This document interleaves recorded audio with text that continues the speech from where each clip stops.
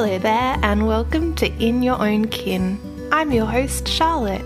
I'm a lover of great food, sometimes artist, sleep-in advocate, storyteller, mama and postpartum professional in Naarm, Melbourne. Each week I'll be chatting to families about their journey into parenthood, the grandest of adventures. Parenting is beautiful, messy, sparkly, hard work. You were never meant to do this alone. It's time to get comfy in your own kin.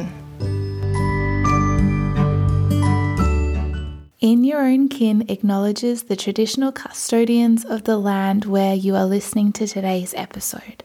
I pay my respects to elders past, present, and emerging, and recognise that the telling of stories has happened here since time immemorial. In Your Own Kin is recorded by the Birrarung on the lands of the Wurundjeri people of the Kulin Nation. Sovereignty of these lands has not and is not ceded, and it remains stolen. This always was and always will be Aboriginal land. In this week's episode, Emily shares her parenthood journey and adventures with her husband Tom and their children Jimmy and Jack. Emily speaks with such warmth and generosity about her postpartum experience, sharing both the wondrous joy and dark moments. Emily speaks openly and honestly about sleep deprivation and her journey with postpartum anxiety, and shares strategies that helped her navigate this challenging time. Emily's story will have you giggling and give you prickly eyes. It's such a beauty. This week is World Breastfeeding Week, and in today's episode, Em and I talk about the ups and downs of feeding. Now, we recorded this last week before I realised the theme was shared responsibility, but it really highlights just how important support is. If you chose to breast or chest feed, if you found it easy, if you found it hard, if you chose to bottle feed, if you pump, if you desperately wanted to breast or chest feed and it didn't work out, if you fed for longer or shorter than you wanted to, we see you and we hear you and you're doing a great job. Here's Em. Thanks so much for joining me on the show today, Em. It's such a delight to be seeing your face. It's so nice to see you as well. I've been hearing your voice and I just love your voice, but now I get to see your face too. That's very kind. And would you like to let the listeners know a little bit about yourself, who's in your family and where you're living at the moment? So I'm Emily and I live with my husband Tom, my 5-year-old Jimmy and my nearly 2-year-old Jack, and we live in Preston, in Naarm or Melbourne. But both me and my partner are from New Zealand originally. So, yeah, we're Kiwis living in Australia. Amazing. At what point did you move over, Em? We moved in 2010. So we've been here a pretty long time. Yeah, it feels like home. Well, it feels like kind of like we've got two homes, really. But, we almost left a few years ago. We even told our parents that we were coming back. And, of course, everyone was so excited. And then... we went on a holiday there. We both came back and we were both kind of like having these doubts, and we had a few drinks one night and we were like, so you know that moving home to New Zealand thing? And Tom was like, I don't want to go. And I was like, oh my God, I don't want to go either. Oh yeah, we're still here. Oh my gosh. And what brought you over, Em? Well, initially we were going to be traveling. I think we were going to go around like Europe and UK and stuff, but we just hung out with one of our friends when he was back in New Zealand, and he convinced us to move here. And the next week we bought tickets. So we've always been kind of impulsive with big life decisions. But yeah, we kind of just went with it and it worked out. Talk to me about what makes your heart sing, Em. Talk to me about all of the things that you love. For me, I guess originally, like way back since I've been a kid, I've always been a really creative person. So I really value that, especially bringing that into my parenting and like teaching my kids. I'm one of those parents that let my kids get paints out and cook with me and, Yeah. And I know that is like really not everyone's favorite thing to do with their kids. But for me, like I really enjoy that process and I love like painting with them or like using clay to make stuff with them. So yeah, one day I would like to get back to painting just for myself. But at the moment, there doesn't seem like much time or space for that. Yeah. And also I think, I mean, I'm a twin, so I've always had someone with me, I guess from when I was in the womb. Yeah. And something about that, my mum's also a twin as well. And so I've always seen this like super, super, super close relationship. And even though I don't live in the same country as my twin sister, like we're still really connected.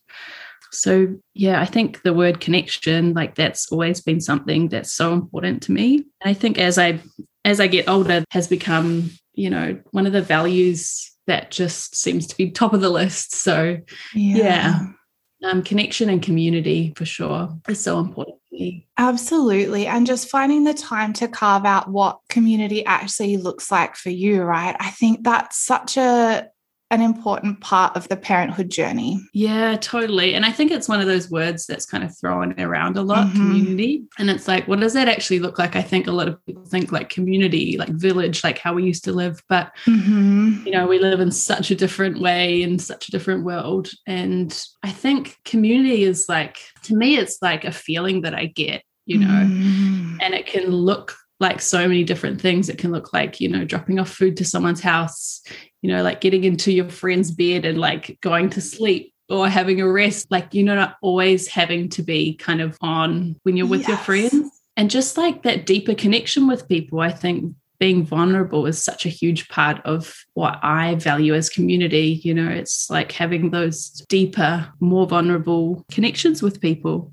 And to me, that's what community looks like and feels like. Oh, and it's such a precious thing. I think once you actually find those people that you can be completely like no bullshit with, oh my gosh, it's such a magical feeling. Yeah, it's really beautiful. And it takes a lot of courage, I think. You really do have to kind of be vulnerable, which can be scary. But I think that opens up the door for other people to be vulnerable and, you know, to really let them in. Oh my gosh, yes. Talk to me about life pre-parenthood. Talk to me about life when it was you and Tom. I was working as a graphic designer and also as a nanny, and I would kind of flip-flop between the two. Like I'd be working as a designer for a few years and then I'd get sick of being always in front of the computer and I'd go back to nannying kind of full time. And I really enjoyed like being a part of a family, taking care of kids. I'd always nannied since I was like quite a young teenager. So we were doing that and flatting with friends. I think you call it house sharing here, or I don't know. In New Zealand, we call it flatting. And I guess we partied lots. We went to lots of live music gigs and yeah, we traveled a bit as well and cooked a lot and ate a lot. Food has always been like such a big part of my life. So yeah, we just ate lots, partied lots, drank lots. All the good stuff. Good times for sure. Yeah.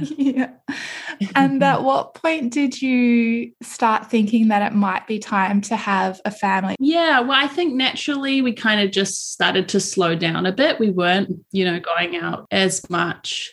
And I guess one day we had sort of like the conversation of like that we would like to have kids. And in my mind, I was thinking, oh yeah, maybe like a year away. I could do another year. And then I was working at Loving Earth at the time, which is like an organic chocolate company, and had made really good friends with my boss, Martha, and we were house sitting her place. And I guess once you have that conversation about having kids, it's kind of in your mind. And we were looking after her place and had a few beers each, and then next minute we had made a baby, and she Thanks, loved Martha. that. She's in my boss's bed, and she loves it. She's like, I told you the house was magical. Oh my goodness. So we always crack up about that story, and she loves it. I tell my kids. Yeah, I think like we were like, okay, well, we could be pregnant. And so I was taking tests, and I took one on a Friday because we had tickets to see a gig that weekend. And I was like, I don't want to drink if I'm pregnant. And it was negative. And then of course, like I went out all weekend, had a wild night. And then on the Monday at work, I was like, oh my God, my boobs are sore. Oh my God, I'm pregnant. Yeah, took a pregnancy test on the Tuesday morning and Tom was asleep and I just felt like it was an out-of-body experience. Looking at the pregnancy test. Yeah, and then we were having a baby. My gosh, what was it like telling Tom? I felt like I hovered into the room and he was asleep and I was kind of like hovering over him and I was like, I'm pregnant. And like he came over and was like, what?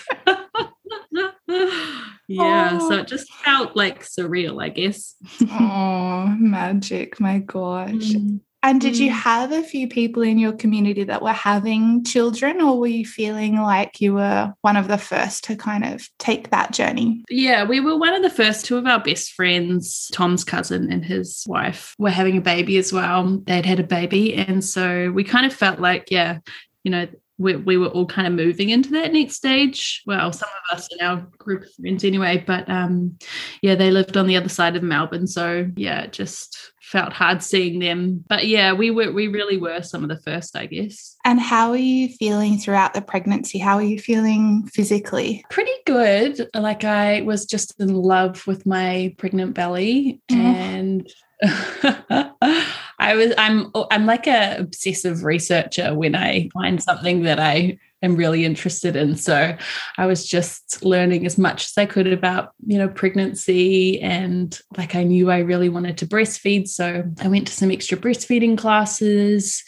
did a calm birth course, and then yeah, I think towards the end I was really active, but towards the end of my pregnancy I got pretty sore and yeah, I was really waddling around, but I saw an amazing osteo and they helped me heaps. And yeah, so I was feeling pretty good. Like I didn't have a like super hard pregnancy or anything. And you know, first time around you can go home and nap because you have no child, which is, I guess I didn't really know it at the time, but it really helped being able to rest. My boss at work, she is, you know, a big believer in resting when you need to rest, and you know, they didn't expect you to be there when you weren't feeling great. So yeah, she really allowed me space to kind of do what I needed to do to, you know, get through my pregnancy, which was amazing. Yeah, I think that's so important, right? I think we often talk about rallying around a family after birth, but my gosh, there are so many things that we can be doing to be supporting pregnant people as well.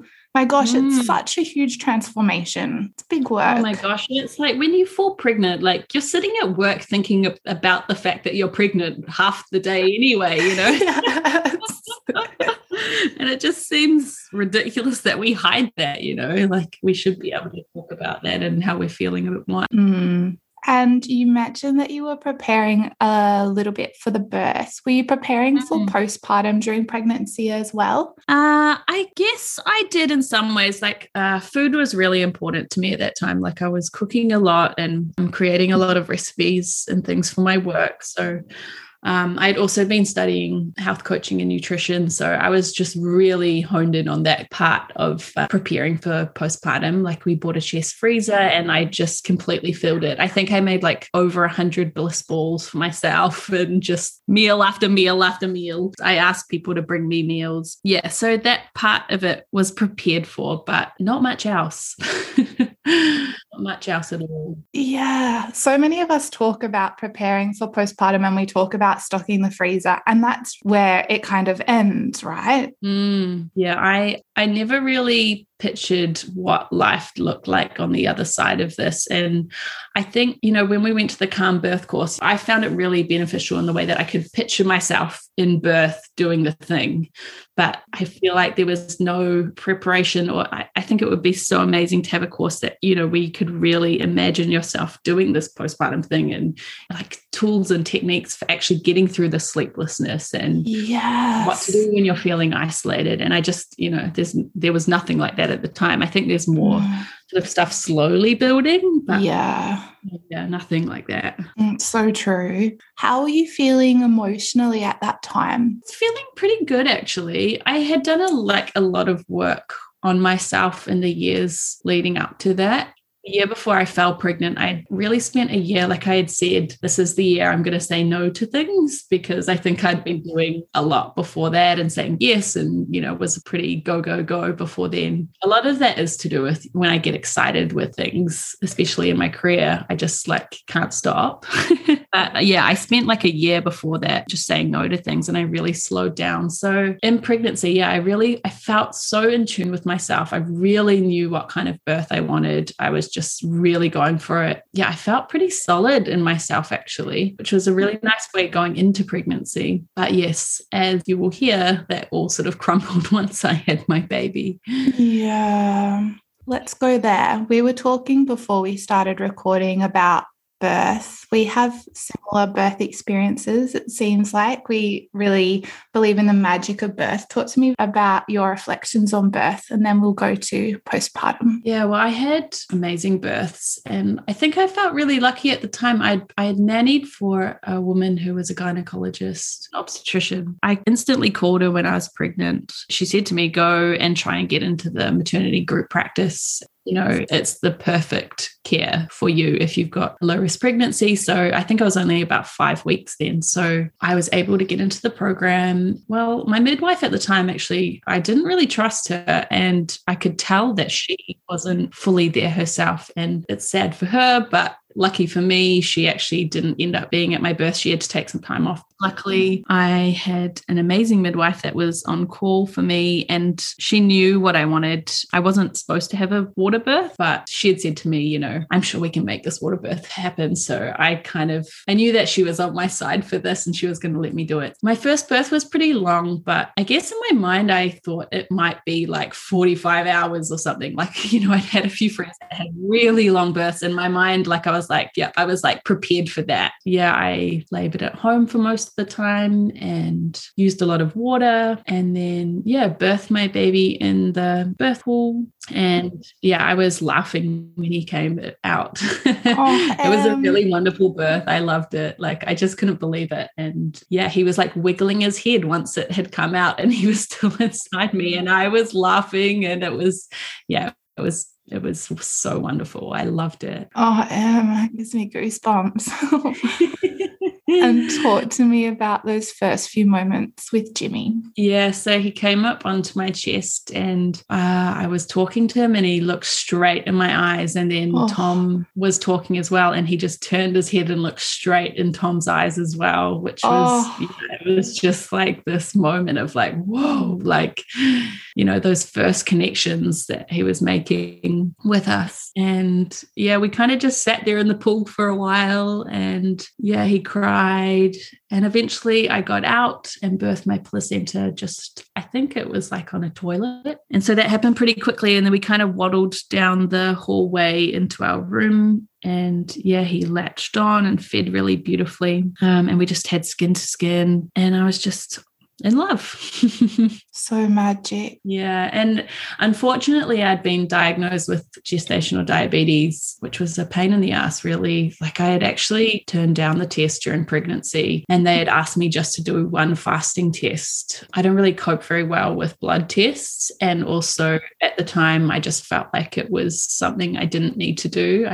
I don't know. I just had this trust in my body that it was going to be okay. Drinking all that sugar stuff at the time just felt so wrong. So yeah, I had declined that. But the midwife had said if it had been a few months prior, I wouldn't have been diagnosed, but they had changed the diagnosis levels at that point. So yeah, it was just unfortunate. And it meant we had to stay in the hospital for longer. We had to do the heel prick tests and things. Yeah, so that was the only kind of negative part of my birth, but really it was just so wonderful. Talk to me about those first days and weeks. How are you tracking? Well, so we got home. I guess we had that new parent thing where we kind of lay our baby down and we were like, what do we do? Sit here and watch him? I don't know.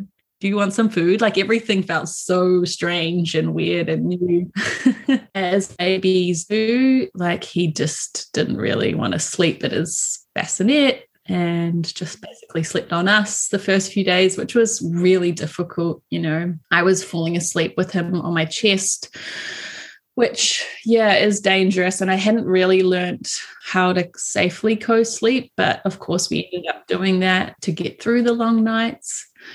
And yeah, feeding was going pretty well to begin with, but slowly but surely over the first few weeks, things went downhill and I started getting nipple damage. He wouldn't sleep on his back, so we had to sleep him on his tummy to get any sleep, which I think we're so scared by everyone telling us about SIDS stuff. We were like, lying to our maternity health nurse about where he was sleeping and stuff, which I just think is like, we shouldn't be put in that position as new parents. Like we should be able to honestly speak to our support health nurses and things because, there are safe ways to co-sleep and things. Yeah. So I think from that point, like things were kind of, I felt so strong and like in touch with my intuition in my pregnancy. But I think, once you have your first baby, it's like all of a sudden you start listening to everyone else and everyone else's opinions and things. And so slowly things were starting to kind of unravel inside me. Started listening to everyone else, I guess. Feeding was getting sort of worse and worse. He was having a hard time latching, and I was having different lactation consultants coming to check him out and everything. And everyone was saying he was fine, but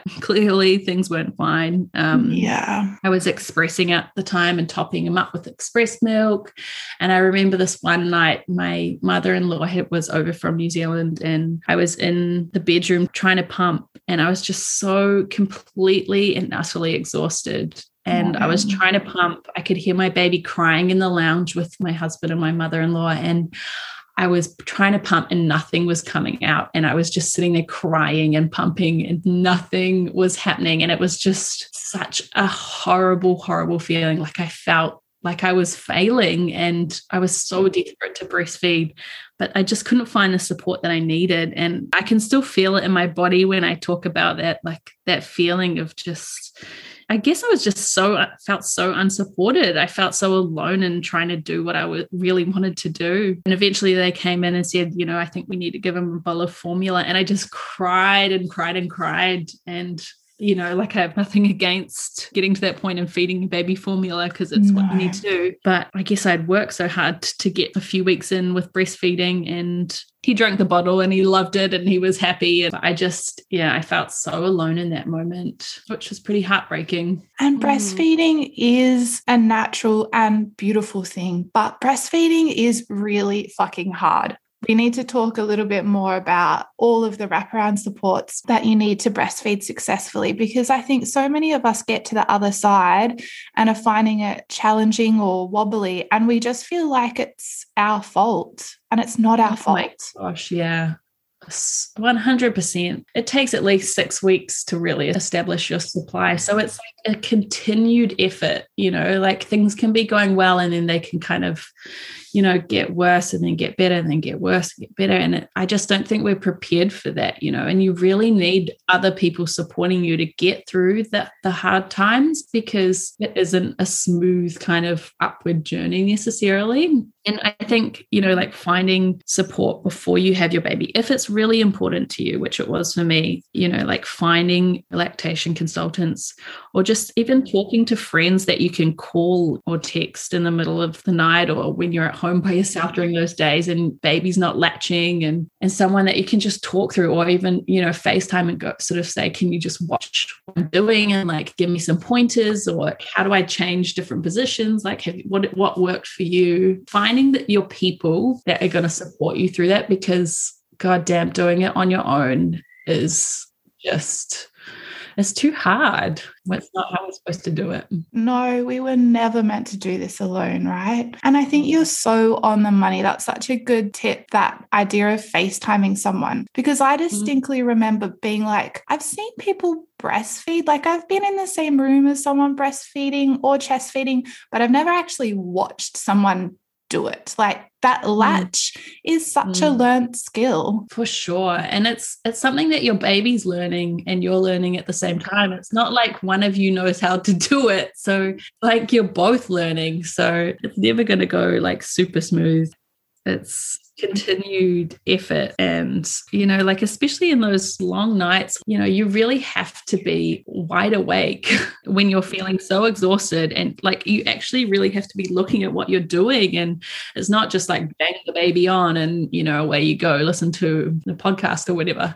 And it's such a physical thing as well. Like, your body has to so hard to do it, you know, not like, first of all, you're making milk 24 hours a day, but also just being in that one position and like leaning over and looking down constantly like that. It's so hard on your body. Oh my gosh, yes. You spoke about things starting to unravel. Talk to me about what that looked like for you. Well, I think, feeding wasn't going well, and we were getting close to 3 months at that stage. You know, I was feeding him off my boob. I was topping him up and pumping. So like, they call that triple feeding. So that was feeling kind of, that was too much. And then it kind of hit that 3-month point where your baby's sleep changes. Some people call it a regression. Some people call it progression. Either way, it's been like branded so badly, and it gives us so much anxiety. Yeah. And so it kind of coincided with that. Feeding still wasn't going quite right. Well, it was getting worse and worse. And then sleep had gone out the window. Like, any bit of sleep we were getting, it just like evaporated. So I went away on holiday down to Lorne with my mum and her twin sister and my dad. And it was just like trying to get my baby to sleep. You know, he was one of those babies that had to rock to sleep, and then he'd sleep for 25, 30 minutes, and then he'd be awake, and then I have to rock him again. So my body was just in agony. So I was just kind of doing what I thought I had to do. I didn't really realize that this wasn't necessarily how it had to be. I didn't know that there was any help I could get. And I remember we drove back to Melbourne, and he screamed the whole way. And I got home, and I was just in absolute tears. Like, I just felt, I felt like everything was just as bad as it could get. Like, it just felt horrible. Like, I hated it. I loved my baby so much, but it was a horrible, horrible time. Like, I just couldn't imagine continuing doing that. Like, it felt never ending. And you know how it does in that early postpartum time. You can't really imagine things ever kind of changing. And one night, not long after that, I was lying in bed, and, you know, you hear your baby kind of like, wow, mine always sound like baby dinosaurs next to me. You're like always aware of them. And I was lying there, and I was just paralyzed. I couldn't move. And all the fears of like having a baby, and like, you know, is he breathing? Oh my gosh, you know, like, he's not feeding. All the fears that I could think of were like flowing through my head, and it was unstoppable. And I was absolutely frozen in bed, and I couldn't move. And it was so scary. And I was telling a friend about it a few days later, and she said, that sounds like a panic attack. Like, have you thought that maybe you have anxiety? And I thought, shit, like, yeah, that's exactly what's going on here. Oh my God. Like, I've never really suffered from anxiety before, which, I mean, maybe I had, I just didn't know how to recognize it. So I went and saw my doctor and went to a psychologist, which sort of helped me sort of set up kind of getting through this. Like, at that point, you know, like, I would be trying to get my baby to sleep during the day. My husband was at work, you know, he left at like 6:30 in the morning, wasn't home till 6. So I was on my own a lot of the time. And, you know, like, in those early days, especially when you're one of the first to have kids out of your friends, people were at work all week, you know, so I didn't really have people to call during the week apart from like my mum. And like, Tom would be at work, and I would call him, like, and I would be beside myself. Like, I could barely speak in the phone, and he would be like, is Jimmy okay? Is Jimmy okay? And I'd be like, yes, I'll be able to get that out. And then I would just like be crying and crying and crying on the phone. And, you know, like, I think he didn't really know what to do either. You know, like, this was so new for both of us. And I guess, we both just felt like, we were kind of in a living hell at that point. And I was finding it really hard because of the sleeplessness, and he slept so little. And I think I was listening to a lot of what other people were saying about how much sleep a baby needs. And, you know, if they're not sleeping a certain amount of time, then, you know, it's not good for their development, and all that kind of stuff was always going through my head. So like, even just leaving the house was really difficult. I remember this one time my mum was over staying with me, and we were trying to go to Ceres, which is like a community garden down the road. And I got to the front lawn and I just like froze and I couldn't move. I was like, I just don't think we should go. Like, we're going to get there and he needs to sleep and blah, blah, blah. All these thoughts were going through my head and I just couldn't leave the front yard. Like, we had to go back inside. And yeah, a lot of that was like, I guess I was isolated from because of my anxiety. I couldn't leave the house often because of trying to get the sleep that wasn't really happening at the time. And home becomes a nest, I think, at that point. It's the one thing that you can control. Okay, we're in our four walls. Things will be okay here. And it's that awful double-edged sword, because as soon as you're out, it can really help that haze lift. But holy heck, getting out is hard. Very difficult sometimes. I also found myself at that point just like furious with how my life looked at that point. And I remember this one time, like, Jimmy was asleep and I just was walking down the hallways and I was like just kicking his toys as hard as I can, like down the hallway, like into the walls. And I was like really shocked at myself at that point. Yeah, it was like everything was kind of coming out sideways, you know. I like had no other way of expressing how I was feeling. And I was just like, really angry as well. I didn't see a way out or through what was going on. And that was something that just like kind of stopped me in my tracks when I was just like kicking these damn toys everywhere. And I knew something had to change at that point. Yeah. Talk to me about what changed or what helped lift the haze. There were a few things. I mean, we found out Jimmy had a tongue and lip tie. So we had that lasered and feeding became a lot easier. And we eventually got back to exclusive breastfeeding, which was wonderful. Like, that for me was, it felt really joyous to be able to get back to just doing that. And it simplified feeding. But also I saw a psychologist, which was such a relief. I think even just carving out an hour to be out of the house, which seemed like a luxury at that point. At first, I couldn't imagine even making the time to get out of the house to do that. But once I did, you know, like Tom would come home early from work in the evening, so I could do that. I think it was more me saying what I needed and then he could meet me there. It's hard for our partners to kind of do what is going to help if we aren't allowing space for ourselves to do that either. Oh, absolutely. So I saw this wonderful psychologist and going there every week was just such great medicine for me at the time. And I think we just came up with lots of good tools to how to kind of move through those hard moments, which of course would keep coming for a long, long time, especially with Jimmy. He didn't sleep at all for so long, but I guess I just found ways to get through it. And one of the things I'd been doing at that point, while my anxiety was really kind of playing on me, was something I used to do, especially at night in the dark, was like counting hours of sleep. It was like I was always thinking about, okay, he's had 2 hours now, you know, and then I would be like trying to predict how many hours I think he might have in the next block. And then if we wake up and he's awake for an hour, and like I would constantly be counting hours of sleep in my head. And it was actually driving me nuts. Like I could not deal with it anymore. And it took me a long time to realize even that was a thing and how it was affecting me. And I was just constantly counting hours. And I felt like I was doing that all day and all night, actually. And writing it down as well. I think there's like so many apps and things like that people use, like for like recording feeds and sleep and everything. And for some people, maybe that's like a great thing for them. But for me, it was like detrimental to my mental health. Like it was really horrible. Yeah. And so one tool that we kind of came up with was, you know, in the night when I was lying there and I started counting hours of sleep I had or hadn't had or what I might have, I would start thinking about food that I'd like to cook and come up with recipes, because we kind of identified like something that I loved to do before having kids. And that was like, you know, daydreaming of like recipes I wanted to make and, you know, how I style them and photo shoot, like do a photo shoot for them.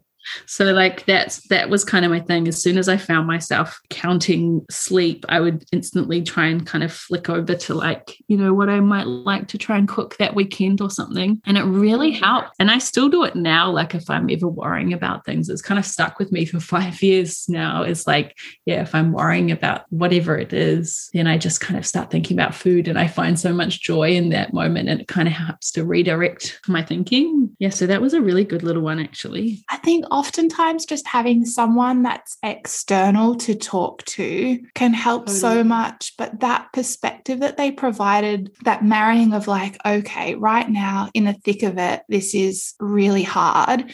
Let's also consider in before parenthood and bringing some of the things that lit your fire into your response strategy. That's excellent. Yeah, it was really good. It was one of the greatest things that I learned through that hard time. And like the fact that it stuck with me till now, it was a really important one.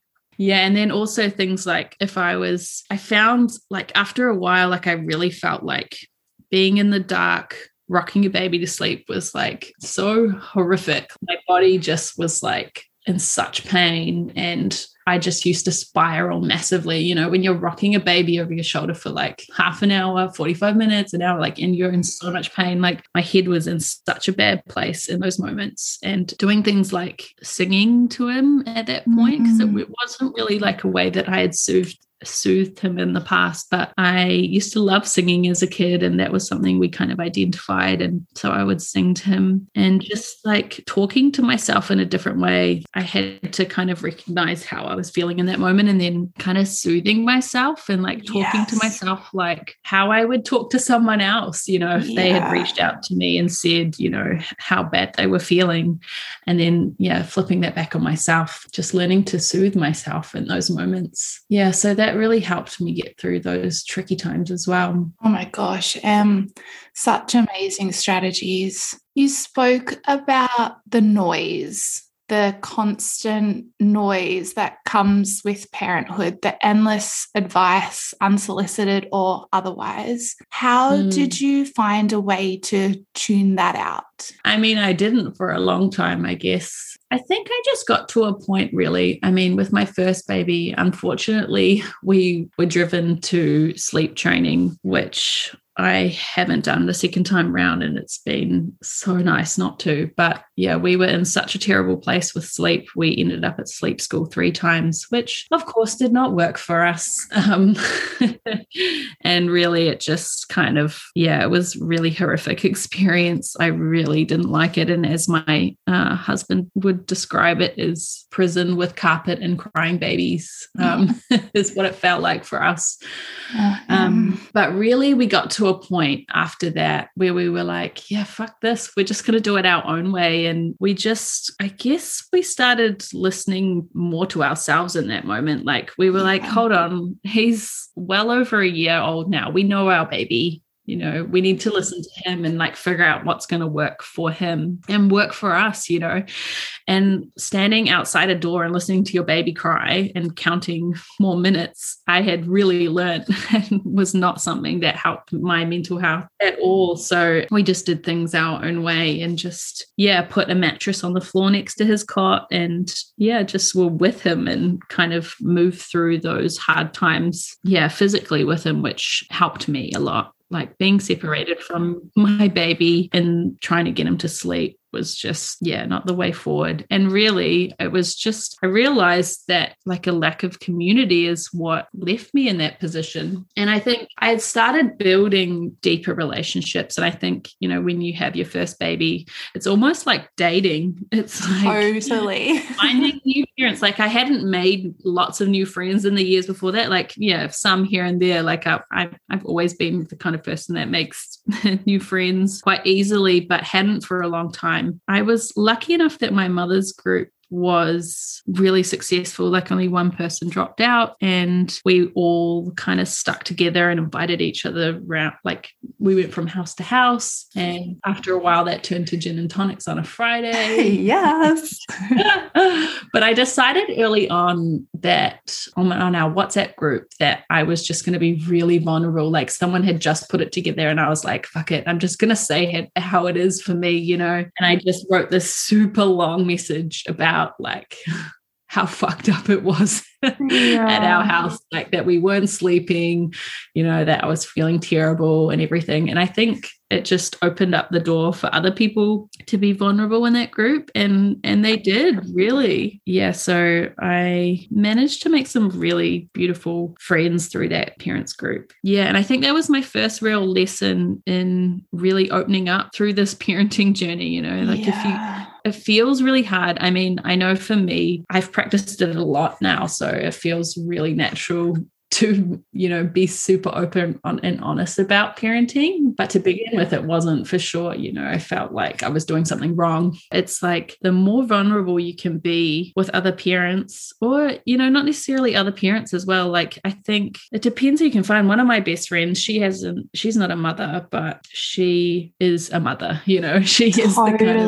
mothering kind of person. And like, I mean, just being vulnerable with her about how I was feeling is, deepened our relationship so much. You know, she's really like part of my family. And I think that's just such a huge lesson to learn in becoming a parent, is learning to be vulnerable as well. Absolutely. It's so, so darn important. And I think so many of us go into parenthood, you know, thinking like, oh, like my partner and I, if you have a partner, are a solid unit and we'll be able to navigate it ourselves. But I think so often we forget that our partner is also navigating this huge transition as well. And they can't actually be your only support. You each need a whole community holding you the whole time as well. Totally. I mean, a partner as supportive as they are, like if they are doing, you know, all the things that they need to do around the house and listening to you and, you know, taking care of the baby, they're like, if they are doing all those things, it's still nowhere near enough. Like one person cannot make a community or a village. Gosh, you know? No. And I think during my first postpartum, like my husband really was that for me, like, and my mum. But I mean, it was nowhere near enough. And I think we have to kind of build relationships, and each relationship will serve a different purpose in your life. Yeah. I think as you move through the huge transition into becoming a parent, you know, like relationships change and merge. And I think we kind of expect our friends to be everything for us as well, you know, like that they need to listen to us and like that our kids need to be friends and everything. But actually, I think for me, I've really like identified like different people can be different things for me. You know, like some people are the kind of friends that our kids just get along really well and we can hang out and like talk about being parents basically. And then there's other friends that you can talk about like much deeper things, and they're not so much there for taking an interest in your kids, for example. Like, I think there's all different kinds of relationships, and we kind of need to search out all of those different kinds of relationships to serve us. Also, in thinking about how you are friends with someone else, you know, like you don't have to be everything for them either. It's such a huge transition. It's massive. And I think the transition goes on forever, right? Totally. I have to remind myself that every single day. Postpartum is forever. It really is, because our kids are growing up and changing and learning. We're learning new things with them along the way. Like, that's never going to stop. Oh, absolutely. A whole lifetime of loving and learning one another. Yeah, it's so exciting. I love it. I really am enjoying at the moment. My 5-year-old is really like at the stage where he really wants to sit down and like do creative stuff with me. Oh. And like he can really tell me what he wants to make and I can assist him. And I remember being like that as a child, and it's just so beautiful, like that we can come together and see that in each other. It's so great. Oh my gosh, it's so magic to watch them evolve into their own little beings and see that personality flourish, right? Yeah. Like my kids love cooking, and I know that's like a nightmare for some people, but it's been really good. It's been really cool. Like my son has always cooked with me, and my nearly 2-year-old, he's doing much the same. But as I've moved into postpartum doula work, it's like I'm cooking even more than I used to cook now. But my son really sees, he's always asking about like who's the family that I'm taking food to, and he like writes lists, and he's like, Mom, we need to have milk for the baby, we need to have soup for mom. And like it's cool because he's learning like that community building like skills now. Like he's understanding like the kind of support that a new family needs, and it's so beautiful. Like I love it. Oh my gosh, what a gift, that understanding of community care. My gosh. And yeah, they're always in the car with me when we're like dropping off a food package to someone's doorstep or whatever. And I really hope that that kind of stays with them for their life. If I can teach them one thing, it's like how to build and nurture community. Yeah, it's such an important skill. Talk to me about the decision to extend on your family. At what point did you feel ready to do that? It took many conversations, and often we would bring up the topic and both of us would look at each other and say, no, we can't talk about this.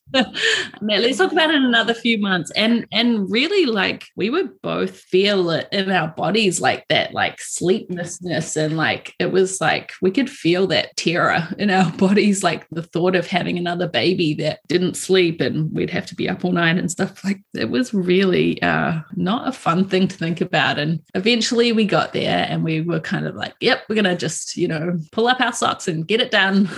Just really kind of at the point that we got to, which is, I wish it hadn't been like that, but we really did want 2 babies. And I remember thinking like a few months into having our second, I was like, shit, have we done the right thing? Like, again, when I kind of met that sleeplessness and kind of started to see those same kind of patterns in myself.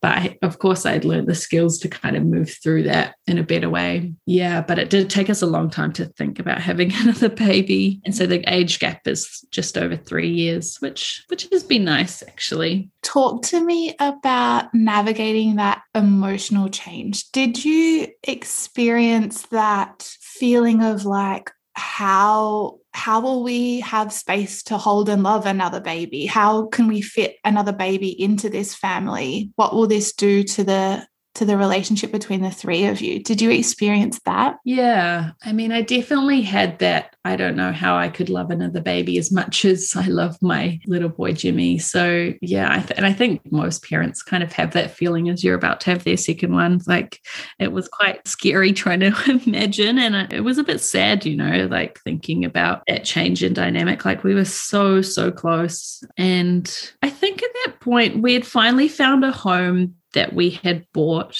and we were feeling just kind of like nested a bit better this time. Yeah. Like the house we were living in before, we were renting, and we had got into it when I was pretty pregnant. So we kind of just like were in there, and it was like a relief to leave, actually. It felt like a bit of a prison. So this house, the second time we were pregnant, really felt like a home. And we had built like a bit of a community around us by that stage. We had some really good friends who lived a walkable distance down the road, and we had pretty shared values around, I guess, life, like the kind of people that we were. We didn't have to put on a show about who we were, which I think the main thing. Yeah, our relationships were kind of deepening with other parents at that stage. So that really felt like, we've got other people that are doing this hard damn thing at the same time, and they're all around us. I knew that I would have people turning up and putting food on my doorstep and things like this postpartum. So that was the thing that kind of pulled me through. I was like, it's not going to be the same the second time around. And I really kind of thought we kind of prepared ourselves that for like the absolute worst. So I guess things were always going to be easier than what we were prepared for. Yeah, and then we got pregnant with Jack pretty easily again. And then all of a sudden we were going to be a family of 4. Talk to me about family of four life. I don't know. I've been talking about it a lot lately, actually. And to people that I know that just have one child that are still kind of, in that earlier kind of stage, always say to me, I don't know how you do it with two. I don't know how you do it. Like with two, I just don't know. And I'm it's part of me that, it is more hectic. There's way more washing. There's another mouth to feed. Like you're kind of having to manage two kids that are in very different stages. But I felt less isolated, and something nice about being at home with two kids rather than one. I found like one was just like you in your own head and a baby that needed me. Whereas the second time around, it was kind of like, I don't know, it felt like more of a party, I guess. And even now, like, while there's a lot of fighting and arguments between my two, it just feels like there's more going on. It doesn't feel as lonely. Yeah. And that's just when it's the three of us at home during the week. Sometimes, like, even just that, it doesn't feel as isolated inside our house. Yeah. Oh, what surprised you about parenthood? I think parenthood, well, it's what's helped me to find the community and connection that I've always been searching for my whole life. I never knew that that's what I would find on the other side of this. You know, like, kids are amazing. I love my kids and I love having them, but it's so bloody hard. But the thing that makes it is enjoyable is like sharing that with other people. And I mean, I think I've always shared a lot on social media. That might be to do with the fact that I used to work in social media, but initially, before I had made those deeper connections, I was always sharing through social media about, you know, what was going on in our house and like how messy it was and like the weird shit that my kids were doing. But yeah, over time, like, that connection has happened more and more outside of social media, and those connections with people just are like the most important thing to me. You know, I'm always trying to connect with people, and you know, like, that might be people that I don't even know, people at the park or a cafe or whatever. Yeah, I feel like when I see someone with a kid, it's like I feel like you share something instantly, and to be able to like connect with someone and, you know, be able to say, you know, what you really think. I mean, I think I probably say more than most people. Like, I don't really hold it back when it comes to like being like, oh, I got no sleep, or like my kid's being a dick. Like, they've both been little assholes today. But I mean, of course, I love them so much, but really, like, I don't hold much back. And I think that is what helps me become closer with people through this journey. And it's hard. Like, we're not taught growing up to be super honest about how we're feeling. Like, you really have to push yourself to be honest. Yeah, absolutely. And that when it feels hard, it's not hard because you're shit at it. It's hard because it's really freaking hard. And when you are open and honest with someone, you know, you're just opening the door for them to be open and honest back. And that is such a beautiful thing. Like, the people that I've met in the last year or so that have just come to me as they are, I just see that as such a beautiful thing. And I just like, I leap forward towards that. And, you know, like, when you go around to someone's house and they haven't like tidied up before you got there, I love seeing washing everywhere. Not the fact that I know my mates have to do their washing or whatever. It's like, you are just letting me into your life as it is, what I want to see. And it means like, when you come around to my house, I'm not going to be like sweeping up the kitchen or doing the dishes, tiring myself out before you get there. Come on in. Like, I've got a friend that like, whenever they're over, it's like they do the dishes for me, or they just like start folding washing. And to be able to do that for someone, you don't even have to ask. It's like, just do the damn thing. And it allows other people to do the damn thing for other people as well. Yes, absolutely. Let's talk about your work and how people can connect in with you, Em. Well, I trained as a full spectrum doula, but I am focusing on postpartum care at the moment. I think one day when my kids are older, I'll begin doing some birth work. I think it's where I struggled the most for sure. So it's how I want to help people. And I think, you know, like, I think if you've been a parent and you've struggled through postpartum, you can care for people, whether you're a postpartum doula or not. You know what people need in that moment when they're sitting at home and, like they've just had a baby, like, you know how to care for them. If you want to show up for people, you really can. It's like when your kid comes running to you with like, they've fallen over and hurt their knee or whatever, you instinctively know how to take care of them in that moment. I think once you've moved through parenthood, like, you know what people need because you've needed that as well. Caring for people in postpartum just comes really naturally to me. I love cooking for people. It's such a big part of my offering, like creating really nourishing food and also really yummy food. Like if someone wants me to bake them a cake or whatever as well, I'll totally do that. And yeah, just talking with people in those early stages, and actually through any part of postpartum, which is obviously forever, I will work with people at any stage of their parenting journey. I just want to support people when they're feeling isolated. I don't want people to feel like I felt in my first postpartums. I really feel like we could change the world. Well, definitely Australia, if every family had access to meaningful care and support in this season. My gosh, could you imagine what our communities would look like? So important. It would be so different. Yeah, because like having meaningful care in postpartum sets you up on a different track for like the rest of your life, the way you're cared for in that time. It's like it allows you to care for your kids in a different way. It allows you to care for yourself in a different way. And that just like sets up the imprint for like you and your family's life, Absolutely. I know that every family is so different. I'm really open to like whatever people need. So I'm really flexible in that sense. But yeah, I have a website, emilythedoula.com.au. I mainly hang out on Instagram, which is at emily.the.doula. Yeah, but I share like lots of, I guess, my family life, out with my kids and cooking and just what I guess I'm up to when I'm hanging out at my house.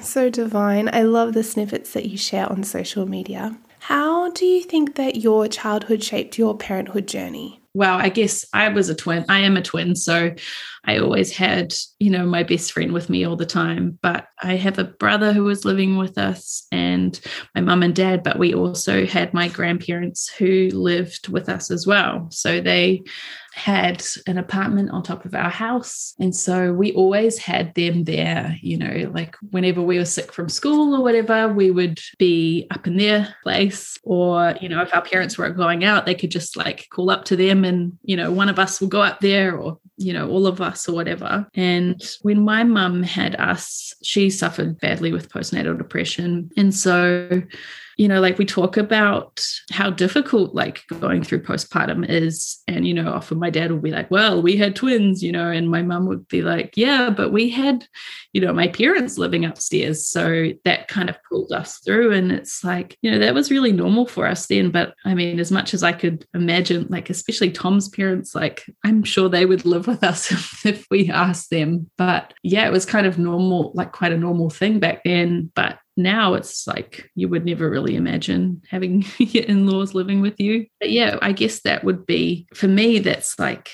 I guess that was normalized to me as a child. So having other people around is really important to me. And I think that's part of like why I always crave community and trying to create that kind of safety net of people that I can kind of fall back on for whatever reason as we move through this season of parenting.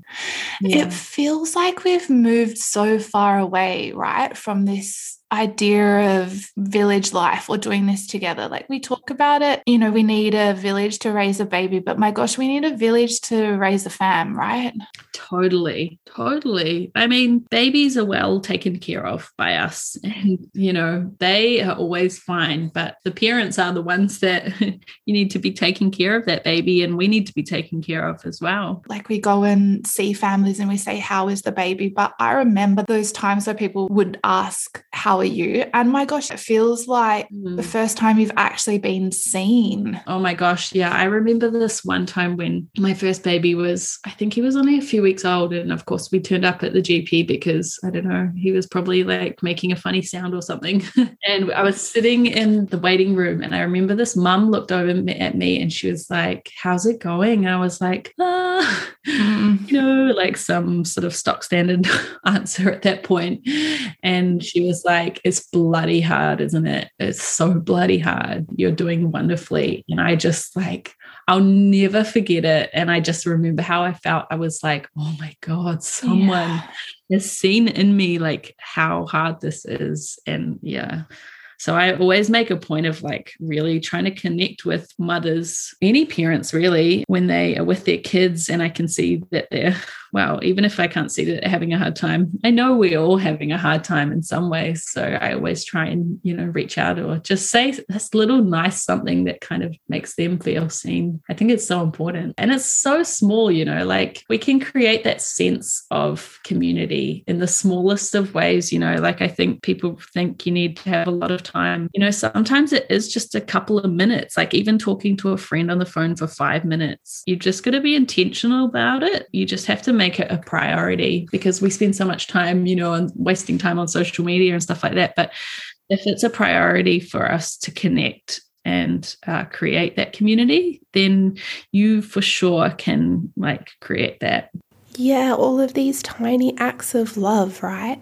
It's been a pretty wild 18 months, and you mentioned that you're really close with your family in New Zealand. Talk to me about connecting in with them. Well, FaceTime is a beautiful thing. I don't know how people did it without that. We were in lockdown for so long here, and our family was all in New Zealand, so we spoke to them a lot on FaceTime. And we always have. And I will always call, because we're lucky that New Zealand's 2 hours ahead of us. So when we wake up at, 5:30, 5:45 or whatever it is, we can call our family at that point when me and the kids are still in bed. And I'll just call them up at those points and just like chat to them, and the kids can like wander around. So that's helped. And like during lockdown, Tom's parents, his mum would read books to Jimmy on FaceTime and stuff. Oh. So and my twin sisters had a baby like during lockdown. We spoke on the phone all the time, like every day. And it sucks so bad not being there. Like I never imagined like her having a baby and not meeting her for so long, which was so difficult. All I wanted to do was be there and cook for her and take care of her. But I think a lot of the time it's just having someone that you can talk to and like someone you can message when times are shit. We're not always going to be able to be there for each other physically, but just knowing that there's someone there that you can talk to about, anything to do with this whole wild ride. The wildest, the most magical, all-consuming ride. It has been such a delight chatting with you today. Thank you so much for sharing your journey so far with us. It's been such an honor. Oh, it's been such a pleasure. So nice to talk to you. It is such a joy to share these stories with you each week. If you're enjoying the show, be sure to subscribe, leave a review, or share it with someone in your very own kin. You can see all of the gorgeous images of the families that join me each week and get the latest news from kin on Instagram @KinByCharlotte. I can't wait to chat with you next week.